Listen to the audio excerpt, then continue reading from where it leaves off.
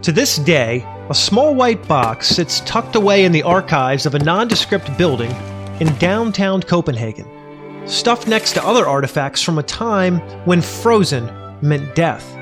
In the back of that seemingly insignificant box reads, "Grandfather's beard from the days of exile." Inside that box lies the bushy, reddish-orange beard of a man whose life seems more fitting for Norse mythology than Danish fairy tales. See, in 1926, Peter Freuchen found himself weathering a negative 65-degree blizzard. 65 degrees below zero, imprisoned between a boulder and his dog sled. It was a tomb of his own making, a space so small that his beard had frozen to the ice on his sledge. He had nowhere to turn, literally. He couldn't turn his head without ripping the beard from the parts of his face that were exposed. His 6'7" frame was stuffed into an area the size of a large suitcase. If he was going to make it back alive, he had little time to do something about it. Except he didn't have a way out. He was trapped, destined to die in the Arctic he fell in love with as a boy. He furiously tried to scratch, claw, and punch his way through the ice, throwing the force of his 6'7" bulky frame behind every punch. But it wasn't working. He was still trapped. His frantic breath added a layer of ice to his frantic struggle, and when it seemed like he was going to die there, buried alive in the vast, unforgiving expanse of the Arctic, that's when he had an idea. A bear skin in his sled had frozen solid while he was busy trying to punch his way out. Using the bear skin as padding against his hands, he punched and pulled and pushed against the sled. Punch, push, pull, push, punch, pull. Minute after minute after minute in a fight for his life. It took him 30 hours of punching and pushing and pulling to wedge his body out from behind the snow and rocks that held him captive. But then he faced a new challenge. There was no one even close, no one to rescue him. He would have to walk for hours to get back to safety. Except he couldn't walk. His left foot was dead. It wouldn't work, damaged by the extreme cold. And at 35 degrees below zero, his core body temperature would drop by 1 degree every half hour. At 65 below zero, it was almost twice as cold, and he was twice as likely to die. Undeterred, he began to crawl. 3 hours later, he made his way back into base, limping, crawling, dragging himself. By that time, gangrene had set into his seriously damaged foot. It would kill him if he couldn't stop it soon enough. The moment called for extreme action. Slaughtering an Arctic rat and mixing it with some herbal wildlife to make a traditional Inuit medicine, he spread the gross, smelly ointment on his frozen toes and foot, which worked. The ointment pulled the flesh and muscle from his toes, leaving behind only the bones, which could easily become reinfected and end up killing him later. So he took a pair of pincers and a hammer and broke them off, one by one, without any anesthesia.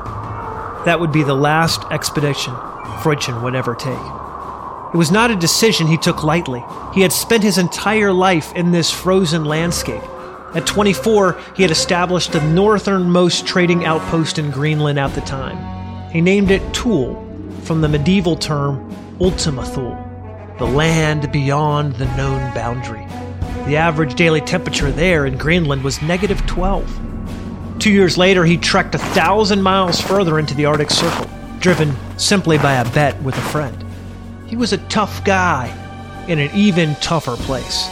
The stories told about Peter were legendary. He killed an Arctic wolf with his bare hands. Stuck in a blizzard, he made a knife out of his own feces to dig his way out. When his dogs were too tired to pull the sled, he made a sail out of polar bear skins to harness the wind and help him do the work. The stories. Who knows if they were all true? They sure were magical.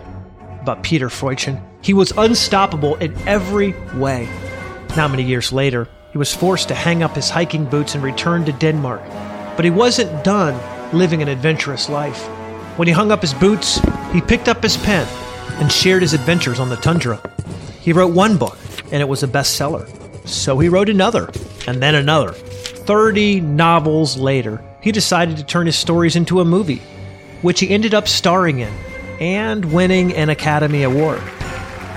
When the Germans invaded Denmark during World War II, Freudchen risked his own life to hide refugees and foil the Nazi plans with the Danish resistance. He annoyed the Germans so much that Hitler personally ordered him killed.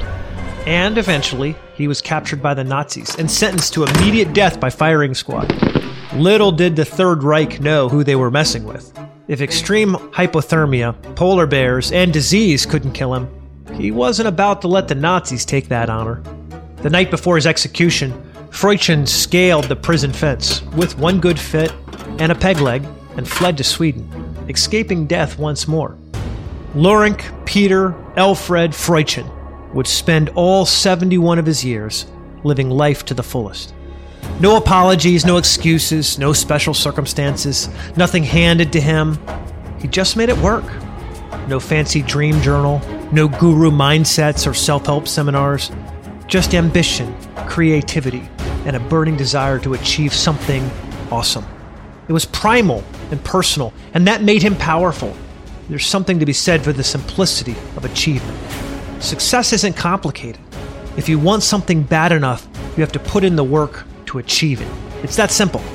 You're going to have setbacks along the way. You're going to experience extreme hardships at times. Anything is possible if you're willing to do whatever it takes. It doesn't matter that no one else has done it before. It doesn't matter that you're stuck in the middle of nowhere with no help and fewer resources than you need. It doesn't matter that you're tired and sore and beaten down by all that you have been through.